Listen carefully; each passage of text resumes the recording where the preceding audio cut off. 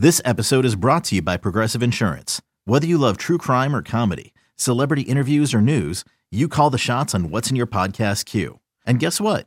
Now you can call them on your auto insurance too with the Name Your Price tool from Progressive. It works just the way it sounds. You tell Progressive how much you want to pay for car insurance, and they'll show you coverage options that fit your budget. Get your quote today at Progressive.com to join the over 28 million drivers who trust Progressive. Progressive Casualty Insurance Company and Affiliates. Price and coverage match limited by state law. I'm Alex Rodriguez. And I'm Jason Kelly. From Bloomberg, this is The Deal. Each week, you'll hear us in conversation with business icons. This show will explore deal-making across sports, media, and entertainment. That is a harsh lesson in business. Sports is not as simple as bringing a bunch of big names together. I didn't want to do another stomp you out speech. It opened up so many more doors. The show is called The Deal. Listen to The Deal. Listen to The Deal on Spotify. We've got our take cannons loaded and ready. Absolutely dominant on deep routes. Absolutely dominant on short routes. Boys are back, baby. Excellent separation against man coverage. This is Reception, the show. Another guy that certainly made waves, man. Justin Jefferson put the team on his back. Oh, my Lord. I mean, just unbelievable production for Justin Jefferson. 9 catches on 11 targets, 184 through the air, 2 touchdowns. By the way, that sounds great. In the first half, Justin Jefferson had 6 catches for 158 and 2 touchdowns. Bro, he legitimately, if the Vikings really wanted to, he legitimately could have gone for the single game record. Flipper Anderson back in 1989, 336, single game receiving record. Justin Jefferson could have broken that for sure. Like, that's how crazy he was getting. And that's how wide open he was. Matt, talk to me about the fact that this man is so open against a pretty darn good secondary there in Green Bay. Yeah, right. Like, it came out after the game that Jair Alexander was like, I wanted to shadow him all game, and the coaching staff kind of said no. Yeah, so not great. They decided to go with kind of a full-on team approach there. That didn't work out. I mean, Justin Jefferson, no. This is the thing. Like, he's always open because he's a great receiver. He's a great route runner. He's been like a 96 percentile. We talked about this a few shows ago, that he clears that like 95th percentile success rate versus man coverage, 96th percentile success rate versus press, like 80+% against zone. Like, those are the elite receivers in the NFL. So that was kind of my thing about Justin Jefferson and all this talk about the Cooper Kupp role coming into this year. Justin Jefferson don't need a damn Cooper Kupp role. Like, he can just win on his own. He can beat coverage no matter what angle it's at. And, you saw that in this game. Justin Jefferson actually didn't line up in the slot the most of the Vikings receivers. It was actually KJ Osborne who lined up inside on 56.1% of his snaps.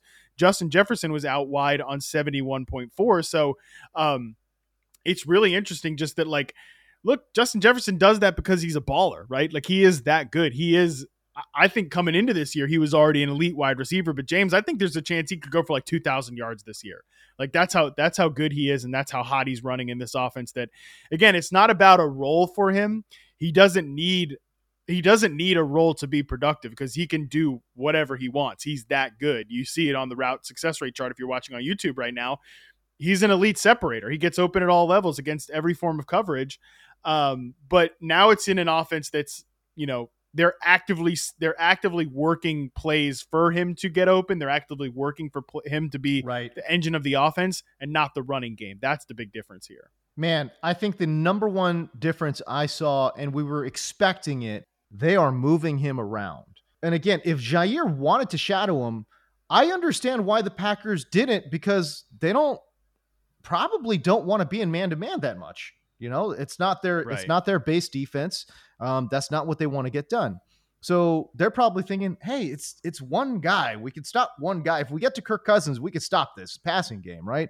No, you're not stopping that, So I don't know. It'll be interesting because, again, to stop somebody like Justin Jefferson, who's going to be moving around the formation that much, you are going to have to go man with your best cover corner, and your cover corner has to be good enough to then stick with him somewhat, and then you're hoping for safety shade, right? It's like these are a lot of moving parts there in a defense. Yeah. And by the way, they still got a great player in Dalvin Cook. So you want to do all that stuff, fine. Let's leak out Dalvin Cook out of the backfield, which, by the way, they haven't unleashed that yet. But I got a feeling they will. I got a feeling they will. That if you want to go man-to-man and you leak out Dalvin Cook unchecked out of the box, forget it. Like, this he could also go to the crib. You know what I mean? So it's a very interesting offense that they've got in Minnesota. I know you were ahead of the curve on this. A lot of fantasy guys were ahead of the curve on this. Like, and again, I was preaching to the masses too. Get Zimmer's boomer-ass offense out of your mind. It's a new offense. It's a new show there in Minnesota. And, man, we saw it there in week number 1. I think you're 100% right, dude. He really could go for 2K this year, man. That would be a lot of fun. Vikings could be a really just good team this year, because the other thing that was really interesting, I know the Packers had injuries on their offensive line, but like they were harassing Aaron Rodgers back there. Danielle Hunter, Zadarius Smith, a man on a mission in his revenge game against the Packers. Golly. That was we expected the defense might not be that good this year, but the defense looked really good. Giro Evero, their defensive coordinator there, and Kevin O'Connell. Yeah.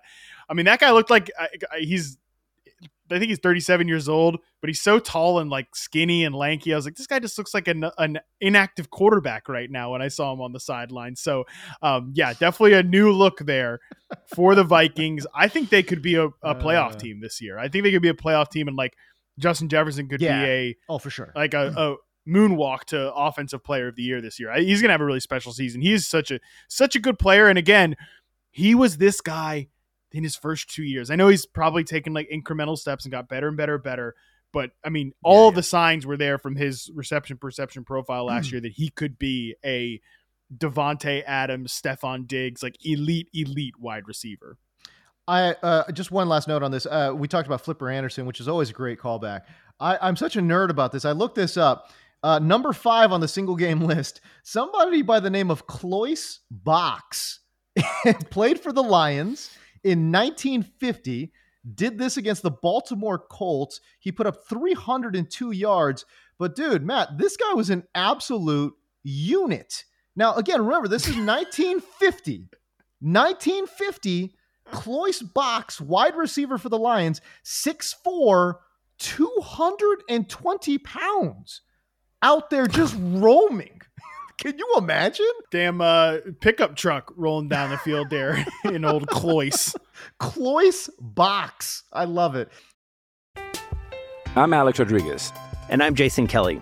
From Bloomberg, this is The Deal. Each week, you'll hear us in conversation with business icons. This show will explore deal-making across sports, media, and entertainment. That is a harsh lesson in business. Sports is not as simple as bringing a bunch of big names together. I didn't want to do another stomp you out speech. It opened up so many more doors. The show is called The Deal. Listen to The Deal. Listen to The Deal on Spotify. The Packers offense, I thought we had talked about this, man. And again, I'm just saying this Packers offense could legitimately be bad. Now, and I understand Christian Watson dropped what could have been a long touchdown pass. It makes that box score look a lot different, okay? Yeah. Okay, now that being said, you take off one splash play, and the offense overall looked like what I was anticipating. A lot of short underneath stuff. They're going to try to run the ball, and Aaron Rodgers is going to be asked to do too much. This is what's crazy, Matt.